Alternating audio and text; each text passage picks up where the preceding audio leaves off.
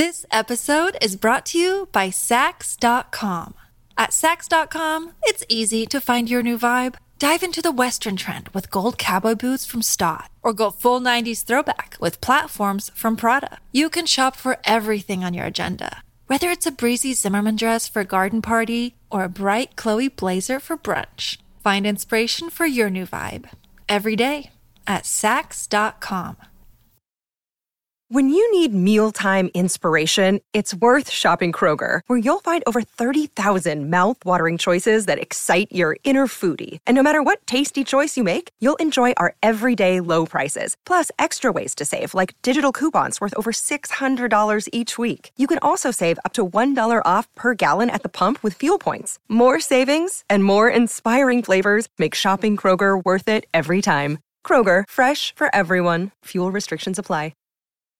Your brain needs support, and new Ollie Brainy Chews are a delightful way to take care of your cognitive health.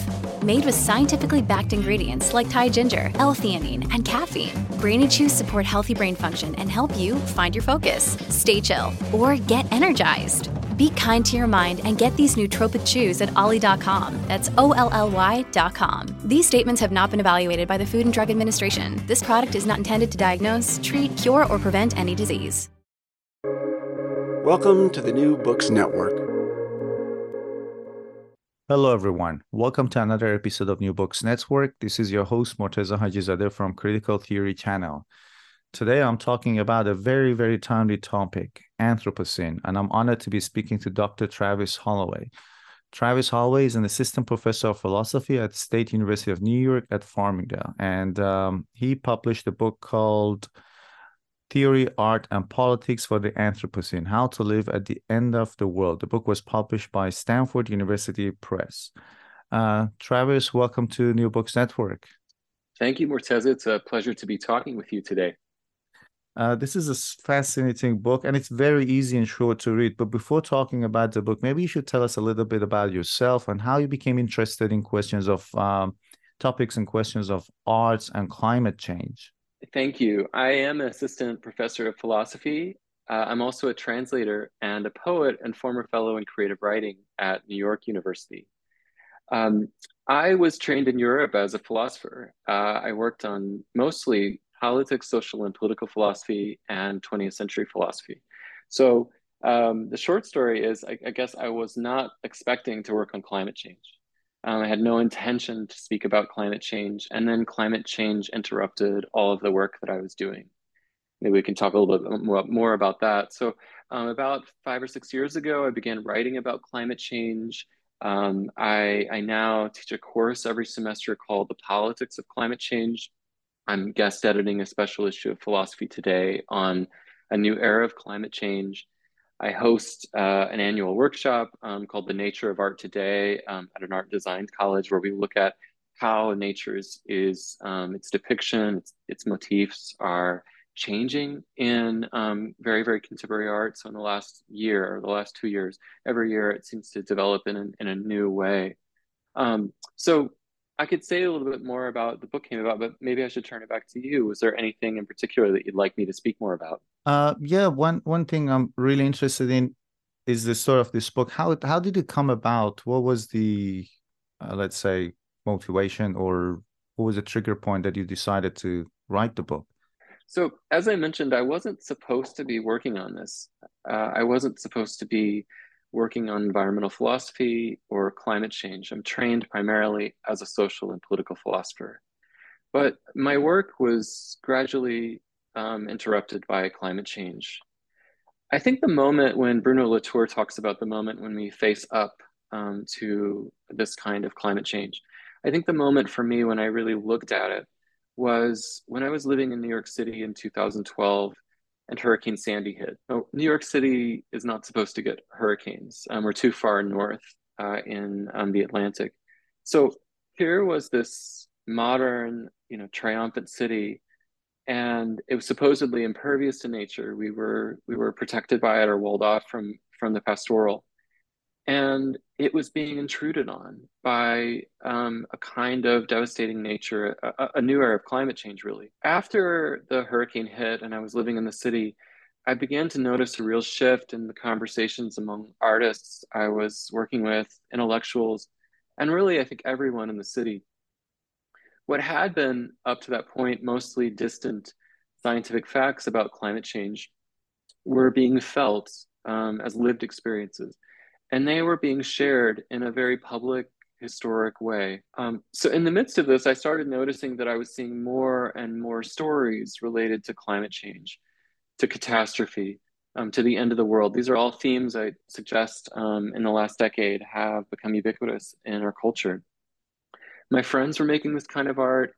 Two poets that are friends of mine, Alina Gregorian, Tim Donnelly, both wrote books about clouds, the Cloud Corporation from Tim Donnelly, and Alina Gregorian's Navigational Clouds. And then two novelists that I knew in New York were also writing about her hurricane hitting a major city in their novels. Ben Lerner wrote 10:04 in 2014. Andrew Durbin wrote MacArthur Park in 2017. And both novels tell the story about a hurricane hitting a major city and leaving that kind of modern, again, triumphant city no longer walled off or unimpeded by nature.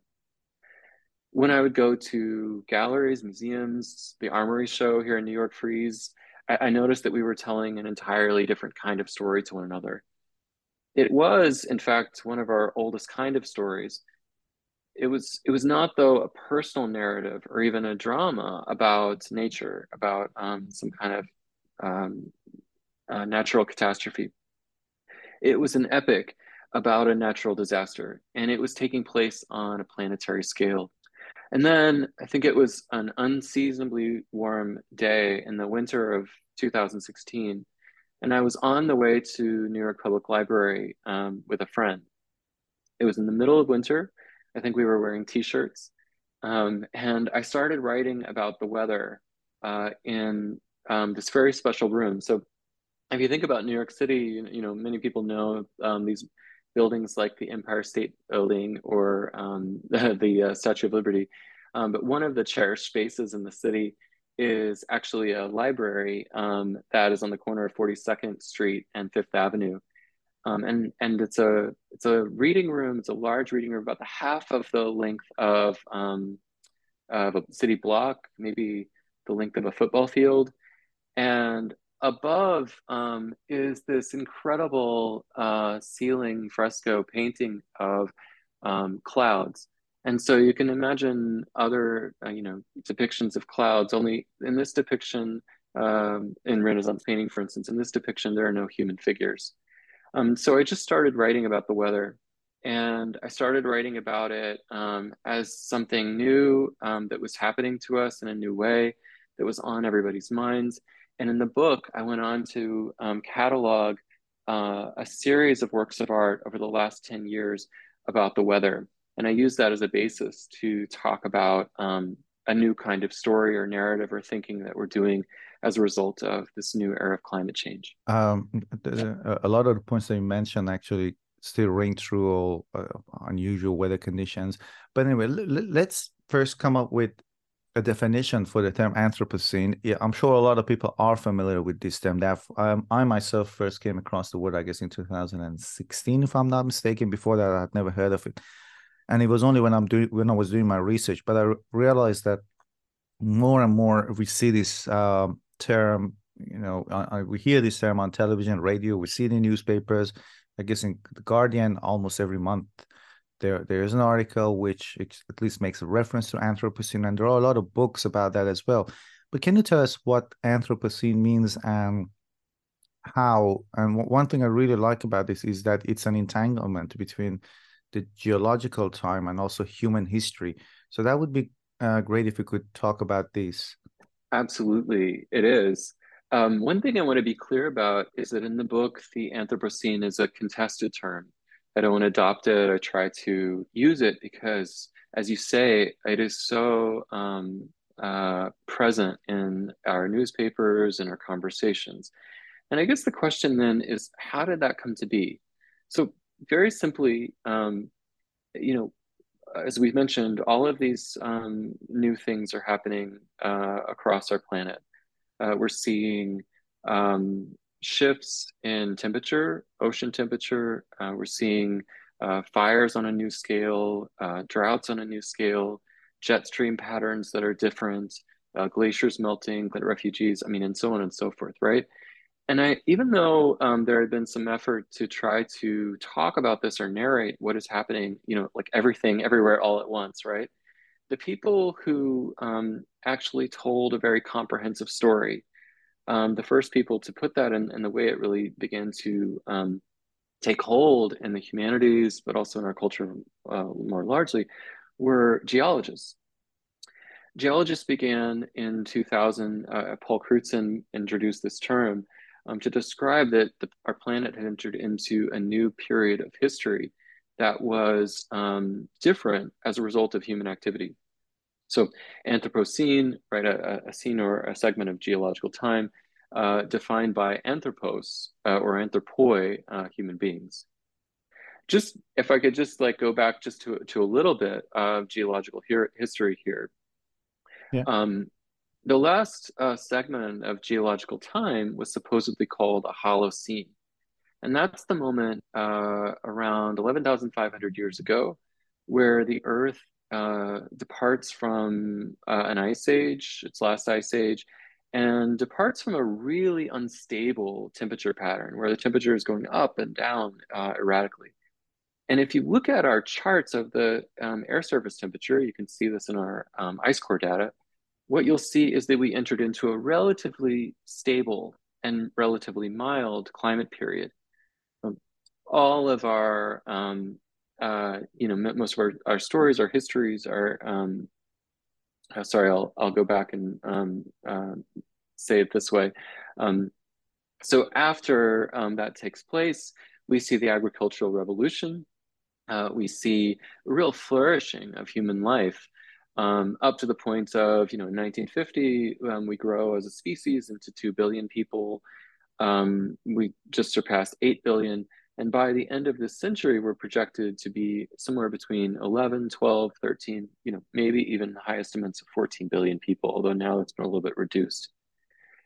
So what these geologists were describing were a new period of an age or era in our planet where we'd start to see a shift and a period of instability as a result of human activity.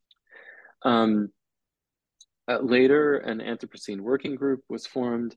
And I guess what's odd for us, if we're thinking about the university system more broadly or popular culture, is how much ink was spilled in the humanities, the social sciences, newspapers about debating this term Anthropocene. I think everybody has weighed in. Geologists presented this story about the planet, and then historians weighed in, sociologists weighed in to try to tell the story from their perspective. Philosophers weighed in on how we describe this Anthropocene. How would we describe what has happened historically? Why has this happened? What are the anthropogenetic events, or what are the moments when this began to happen sociologically? And how do you contest this then? You argue actually that we need a counter history for humans. So, and you also make the point that we need to correct the story of Anthropocene. What is this counter history that you discuss, and what did we get wrong about Anthropocene in the first place? So I think and this has been broadly discussed, is that the initial issue or problem that many people had with the way that geologists describe the Anthropocene was that geologists would describe it as the collective human force of human beings as an entire species. So geologically, what is the collective geological force of human beings as a species? And there's no debating that human beings as a population has surged, and when we see what geologists call the Great Acceleration, we can see things like charts of greenhouse gases taking off in 1950, and from that until now, when the population basically quadruples. I think what people began to question was this idea that Amitav Ghosh, for instance, says in The Great Derangement, where he says that every human being who has lived has played a part in this in this problem, and that it is this problem of planetary climate change of the Anthropocene is owed to human beings as a species. And what many people wanted us to take a closer look at, I guess, was what specific practices, accounted for this Anthropocene? Or was it, do we need to differentiate our human species, for instance, in the fact that a rich person in a wealthy country contributes 1,000 times more greenhouse gases than, a poor person from a poor country? So I'm trained as a philosopher, and one of the things that philosophers have been so concerned about is the fact that we have very different histories or accounts depending on who is telling the story. Nietzsche, for instance, will talk about how our values or German values throughout this certain period are told from a very different perspective and redefined. So let me go back. Nietzsche, for instance, will talk about how German values and morality is told in very different ways, that story, depending on whether it's the upper classes telling the story or the lower classes telling the story.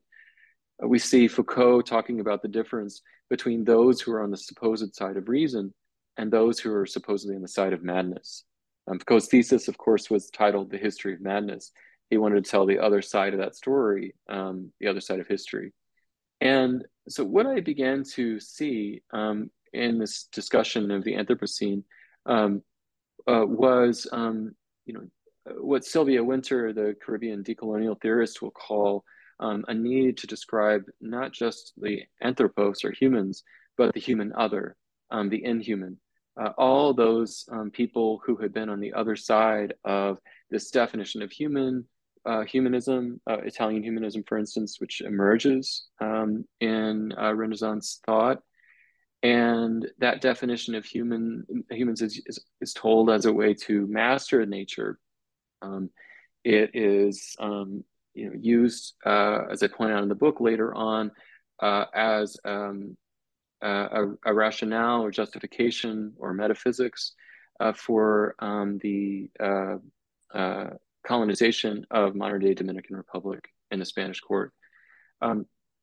So I think more broadly, what I'm getting at here is that if we're going to give an account of the Anthropocene, we have to give a kind of account that begins to tell it from a few different perspectives and differentiates it into the actual differentiated histories that we have. Certainly, those are differentiated or passed through questions of race, capital, gender, and so on and so forth. And there is something in the book that I was really interested in. You talk about this counter history, trying to put wordlessness into public space again. What does that mean? What do you mean by wordlessness? And how does this counter history bring it back into the public space again? So let me get to the question of wordlessness maybe in a moment. Let me say a little bit about how, in practice, we might think about this counter history, and then move from there. I think what I'm really interested in that chapter that you're talking about is the kind of history that we can do when we involve or include the history of the planet, and especially CO2 or greenhouse gases. Let me give you an example. In the 1600s, for example, we see a decrease in CO2 in the Earth's atmosphere. We can date this decrease with ice core data from the same period. And so one wonders, when they try to look through the CO2 and greenhouse gases caused by supposedly all humans, why in 1600 we see this dramatic decrease in CO2, in the atmosphere of the planet. What is actually archived, scientists and social scientists agree, is the documentation of the genocide of the indigenous population in the Americas, which went from about 60 million to 6 million from the end of the 15th century into the 17th century. the reforestation of their land after European colonization caused for carbon sinks to emerge. And so, what I'm interested in there in terms of a counter history is that we know the history that there is Columbus sailed the ocean blue, as I was taught as a kid. And we're told that there was this Thanksgiving, that there, was some kind of friendship or peace or whatever. But the CO2 deposits in the Earth's atmosphere, the reforestation of land after the genocide, it suggests that what actually happened, not suggests, it proves, it documents, it archives that what actually happened was a genocide of the indigenous population. So that's an example of a counter history that departs from a normal sense of history that I was given, for instance, as a child, that many people learn, from in a colonial environment, settler colonial environment. I think what question of worldlessness that I'm really interested in is this sense that what I guess the Anthropocene does is at a time when we have lost all sense of public things or political things. We're living in an age in many places of neoliberal capital where I'm supposed to be very much an individual, not concerned with public things.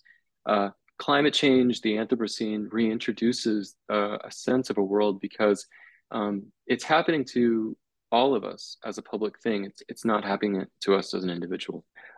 So I can say more about that if you want, or maybe this phrase, the end of the world, why it was that I started meditating on that. Yeah, that would be good to know. So, I'm interested in this phrase. A lot of people have used it. I think that there is a sense in which that phrase, the end of the world, is in a lot of places. It was in a lot of things that I was reading. Anna Singh's Mushroom at the End of the World, Timothy Morton's work, artists. I was thinking about this artwork that I saw, How to See the Earth Before the End of the World, and so on. So as a method, really what I was trying to do is take a phrase, the end of the world, that it seemed to be everywhere for me and what I was reading, and began to maybe meditate on it or think about it having several different meanings at once. And when I started thinking about this, you can almost imagine maybe a translator who imagines different possible meanings of a phrase or something they're trying to translate, and they can't quite decide on what the actual meaning should be. So sometimes I was thinking about this phrase and I thought, oh, this is really about the sixth extinction.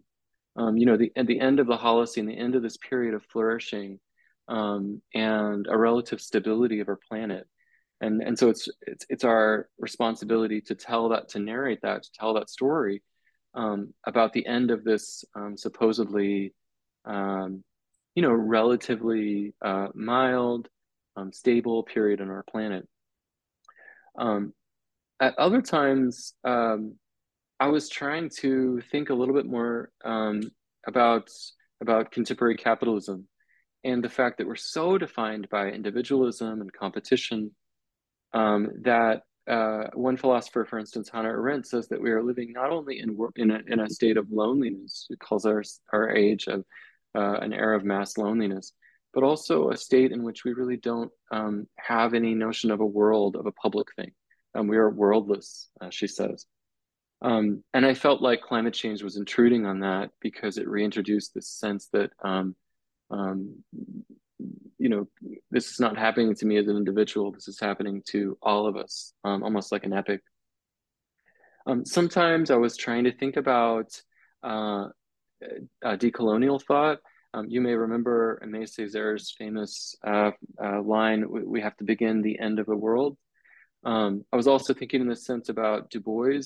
Du Bois writes this speculative short story at the end of his book, Dark Water, right around the time when I was writing, like right around a century before us, where he's writing in the midst of a flu pandemic, and also just after the racial violence of the Red Summer. And I was thinking about Du Bois because he also just begins to think about the end of the world. There's this moment of a comet sweeping past the Earth. It wipes everyone out. And Du Bois I think Césaire would agree with this later on, see this possibility of the end of the world in that sense as emancipatory for Black and colonized people. They have to end the world in that sense. No, in no sense am I under the illusion that for so many people the end of the world has already happened. Indigenous people will describe. Sorry, I should say that in another way. Of course, we have to remember that for many people, the indigenous, etc., the end of the world has already taken place as well. And so I began to meditate on this phrase, the end of the world, in a polyvalent way in the book to rethink three questions in the humanities against the specter of catastrophic climate change. Question of time or history, art and politics. Those three questions of time, art, and politics go carried throughout the book. The whole question of Anthropocene is also entangled with the idea of power and resistance. So how should we approach this narrative and try to reperiodize history in terms of power and resistance? So I think it's important to think about in these discussions when philosophers talk about history, that if we differentiate our accounts of history, then we talk about it not only in terms of power, so who's telling that historical account and the position of power, and what are they doing with it? That's Foucault's notion of discourse. And then the resistances to that discourse or that way of telling the story. So one of the things I do in the book is I chronicle the debates over the periodization of the Anthropocene, and I add my own original contribution. I trace a philosophical text on humanism that was written just a few years before Columbus arrived in the Americas. And specifically, I track how that text was used in the Royal Spanish Court to justify the colonization of the Americas. In the text, it's by Pico della Mirandola, he describes that there is this wonderful, extraordinary being at the center midpoint of the world. It is, as he says, man, and it has a duty and responsibility to order over the rest of the earth. Of course, Mirandola writes this in the 15th century from the point of view of Europe, and when it's taken up later by Juan Gines de Sepulveda in a Spanish court in the 16th century, it's taken up in order to justify the colonization of modern-day Dominican Republic, as I mentioned. What ends up happening is that the people living in what is now, modern-day Dominican Republic, that new things begin to changes begin to take root in the land. As colonization arrives, a new relationship with the land entirely is introduced. Malcolm Ferdinand, a thinker that a lot of people are reading today, documents this in his book Decolonial Ecology. Actually, I need to make sure I have that book title correct. Malcolm Ferdinand has documented this new relationship to the land and to the people and the Americas in his book. So when we think about this project of resistance, I think it's not only just about telling the counter history of what happened in those places. What were these practices with the land before settler colonists arrived? But also, can we find within those stories of resistance ways of resisting this Anthropocene anew? And that's one of the possibilities I think that counter histories do that's really interesting to me. Whereas master narratives don't suggest that we can find our way out of this, that they suggest, this is history, this is the way of the world. Counter histories talk about those sites of resistance to what has been happening. And those sites of resistance can introduce new ways of being in the future. I think that's really an important project of resistance stories. This episode is brought to you by Sax.com. At Sax.com, it's easy to find your new vibe. Dive into the Western trend with gold cowboy boots from Stott, or go full 90s throwback with platforms from Prada. You can shop for everything on your agenda, whether it's a breezy Zimmermann dress for a garden party or a bright Chloe blazer for brunch. Find inspiration for your new vibe every day at Sax.com. At Evernorth Health Services, we believe costs shouldn't get in the way of life-changing care, and we're doing everything in our power to make it possible. Behavioral health solutions that also keep your projections at their best? It's possible. Pharmacy benefits that benefit your bottom line? It's possible. Complex specialty care that cares about your ROI? It's possible. Because we're already doing it.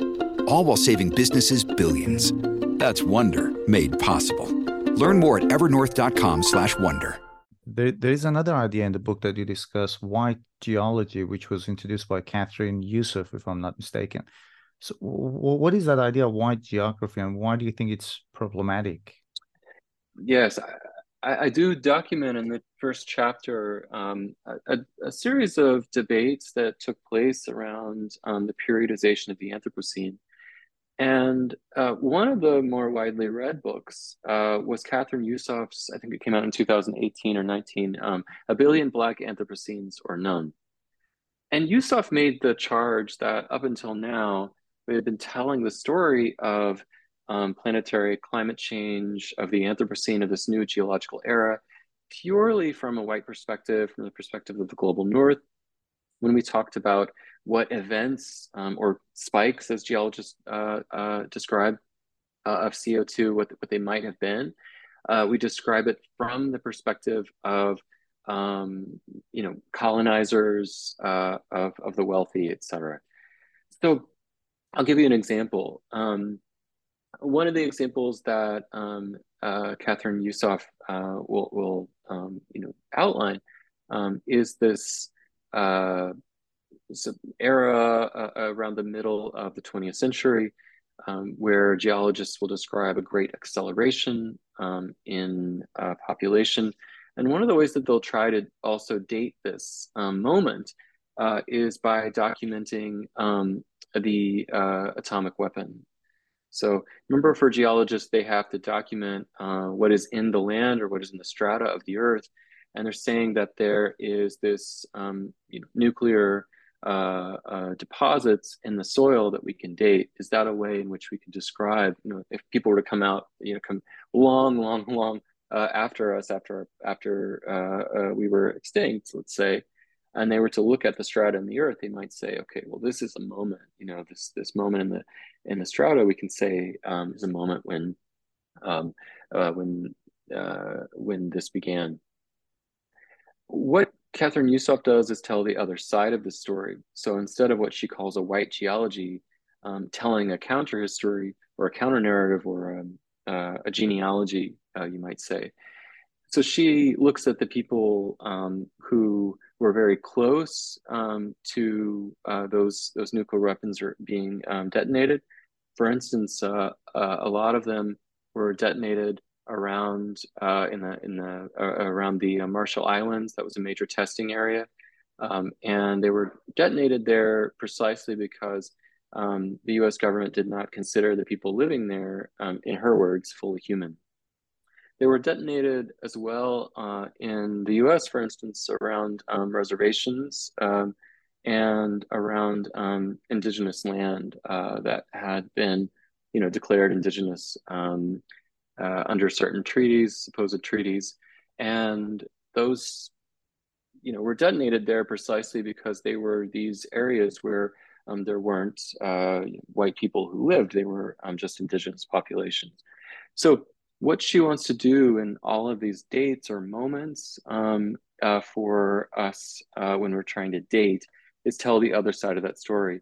Instead of describing, for instance, Columbus's voyage to the Americas and this expedition, that's the way geologists initially described it, the Columbian expedition, she describes it from the other perspective, what it was like to have genocide, what new land practices were introduced, how this eventually led to the white population taking off, and CO2 uh, largely through coal, the fuel of British hegemony, beginning to increase and increase based on the white population.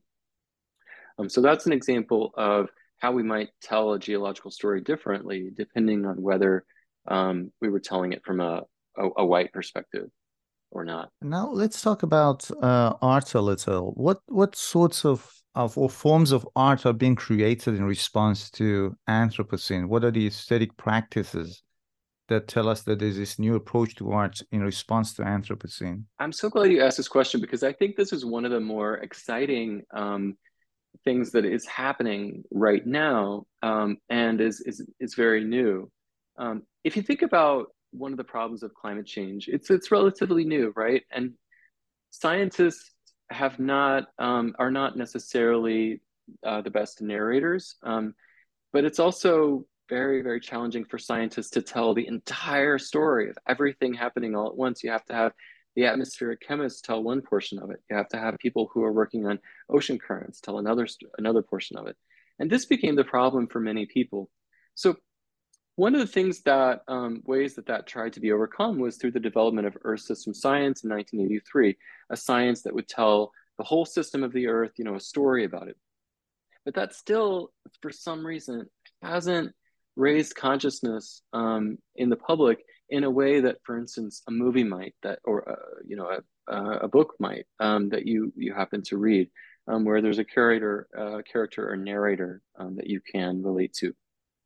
So one of the things that I think is really important to chronicle, which I do in the book, is to tell the story that we are telling ourselves about climate change. And I look at works of art, literature, films over the last decade. So I think in this sense, in other words, art has this outsized role to play in terms of us not only knowing the facts. We know that CO2s are increasing. We know that the human population is going up stratospherically, but also to tell a story about it that somehow moves us or allows us to, as Latour says, face up to it. And the Anthropocene also highlights a question of democracy. Earlier you talked about how we humans don't have an equal share in creating the Anthropocene, talking about global North, global South. So how does Anthropocene highlight this question of democracy, and what is meant by the idea of if I'm pronouncing it correctly, you correct me if I'm wrong, zoocracy, am I right? Yes, actually, Morteza, I was wondering if we could talk about the aesthetic practices in the Anthropocene. Sure. Yeah, sorry, I is think that I all right? interrupted you. No. I thought I liked that question, and it allowed me to talk about Sure. Yeah, some let's things talk about. I think you discussed 5 aesthetic practices. So yeah, I'll pose that question later. So can go ahead, please. Yeah. With the question of the democracy? No, the 5 aesthetic practices Okay, that you were going to talk about. Great, thank you. What I try to do in the book is talk about some different maybe traits or characteristics of the broader narrative or story that we're telling in our art, films, etc., about climate change to one another. I think one of the first things I noticed when I was looking at works of art over the last decade, which I chronicle in the book, that had to do with climate, was this sense of catastrophe.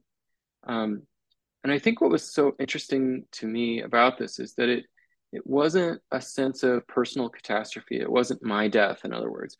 It was more and more a catastrophe for me, my friends, my city, even all of us, all at once. And I look at different films even that do this, but I look at a series of works of art that describe this kind of catastrophe happening to all of us, all at once. It was happening, I think, largely through a depiction of nature, but very different from the way that we had described nature, for instance, in our romantic accounts, whether it be in Buddhism or in land art, or in the Romantic period of France, Germany, England. There's a kind of relationship with nature that is discussed there, which is not at all what I was seeing in very contemporary works of art. So what I was seeing was a kind of nature that was coming up against us as a kind of monstrosity, but a nature that was contaminated almost by the force or the activity of human beings.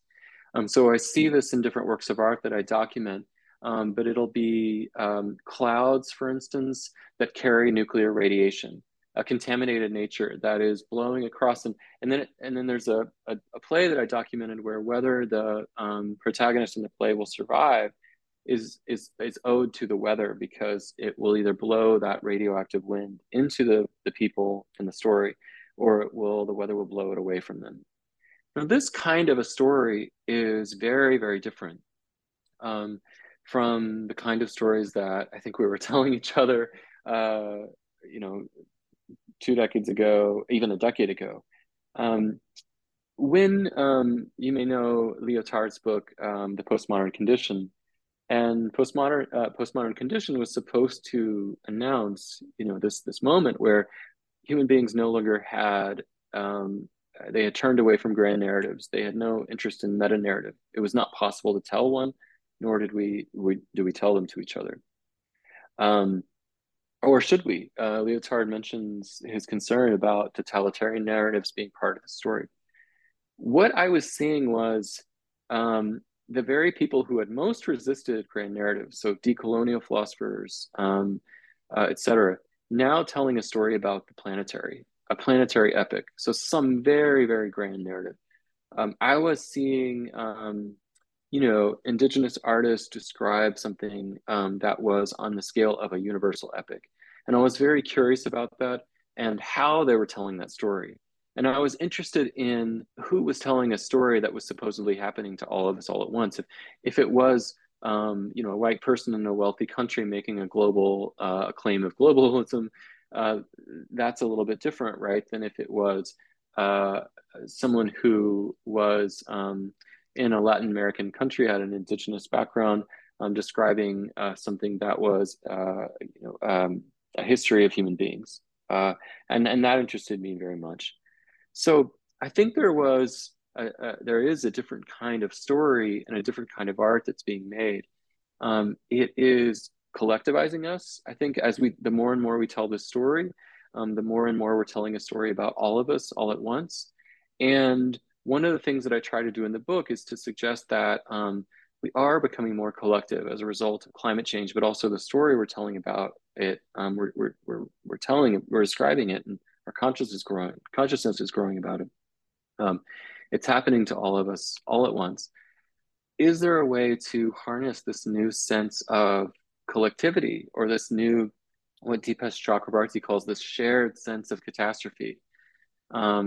Is there a way to harness that and direct it towards something very good, a new political project that would have, something good, less violent, much more egalitarian, much more equal in its scope or view? And what about the question of democracy that I posed earlier? So how does Anthropocene highlight that?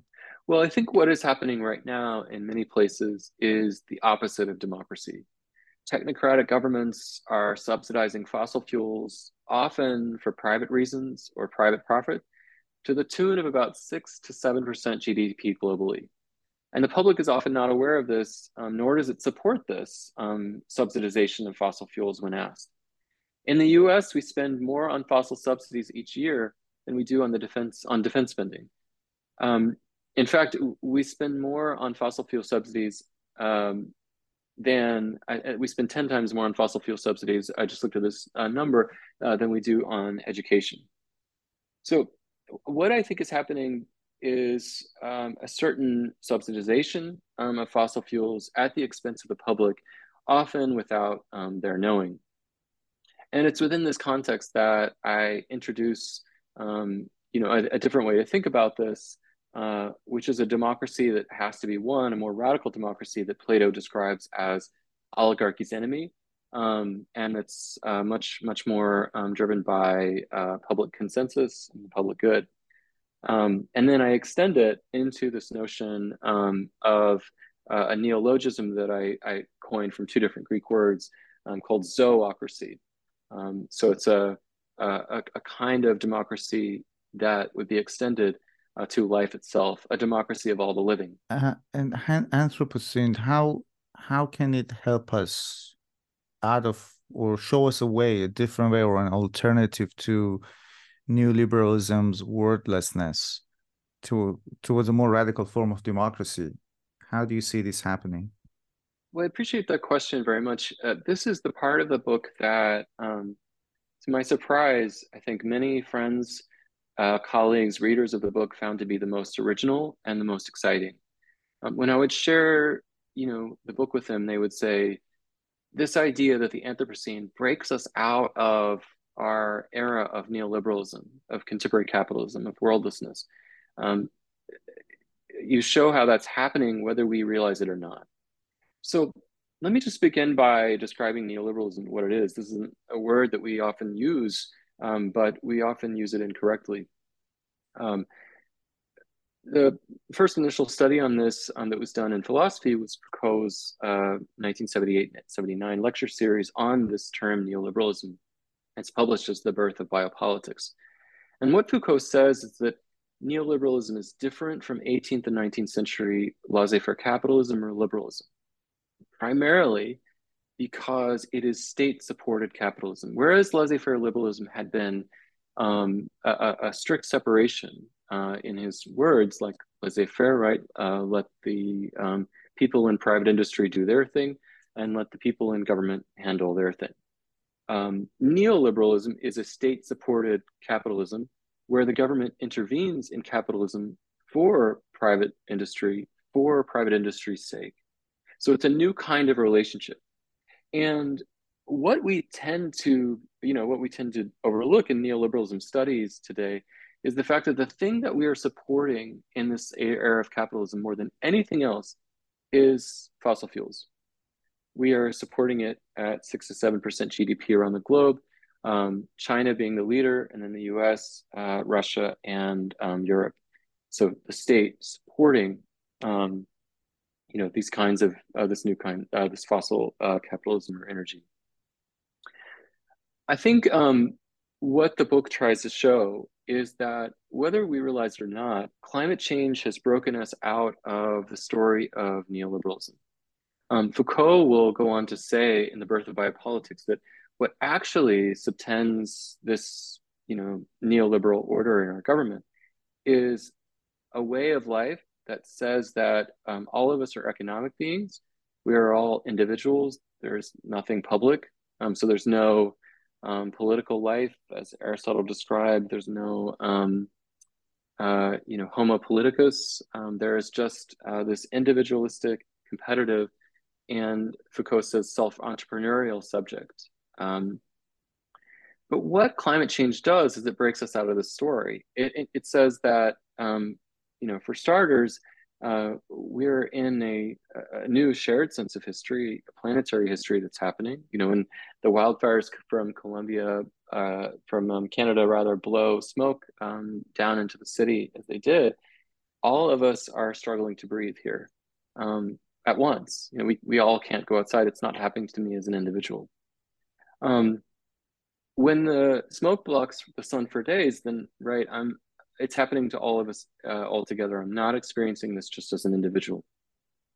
When these events begin to happen all over the world, and also to happen to non-human beings, living things, then we realize that we really are telling a story that is quite different from the narrative of neoliberalism that's held sway and in many ways still holds sway, but is changing whether we realize it or not for the last 4 decades. Before we end this interview, just curious to know if there's any other book or project you're currently working on? So I'm currently working on 2 subsequent books that will follow this one. The first is called How to Perform a Democracy, and it's about the invention of radical democracy. And the second book is called How to Assemble with All the Living. And it's about the way of thinking in this last chapter that, as in the How to Live at the End of the World book, is it possible to assemble with the planet? This is kind of one of the things I argue in the book throughout, is that the way to deal with this is that we have to win the battle of democracy. We have to change the political system as it is currently. And then that has to be transformed into something more than democracy, more than a rule of the people, to use the Greek translation. It has to be transitioned into a rule for all the living. It has to rethink itself in terms of a politics, not just for a people or human beings, but one for all the living. And that's the sense I'm trying to get at with how to assemble with all the living. Thank you very, very much, Dr. Travis Holloway, for taking the time to talk with us on New Books Network. Thank you very much, Morteza. I enjoyed it.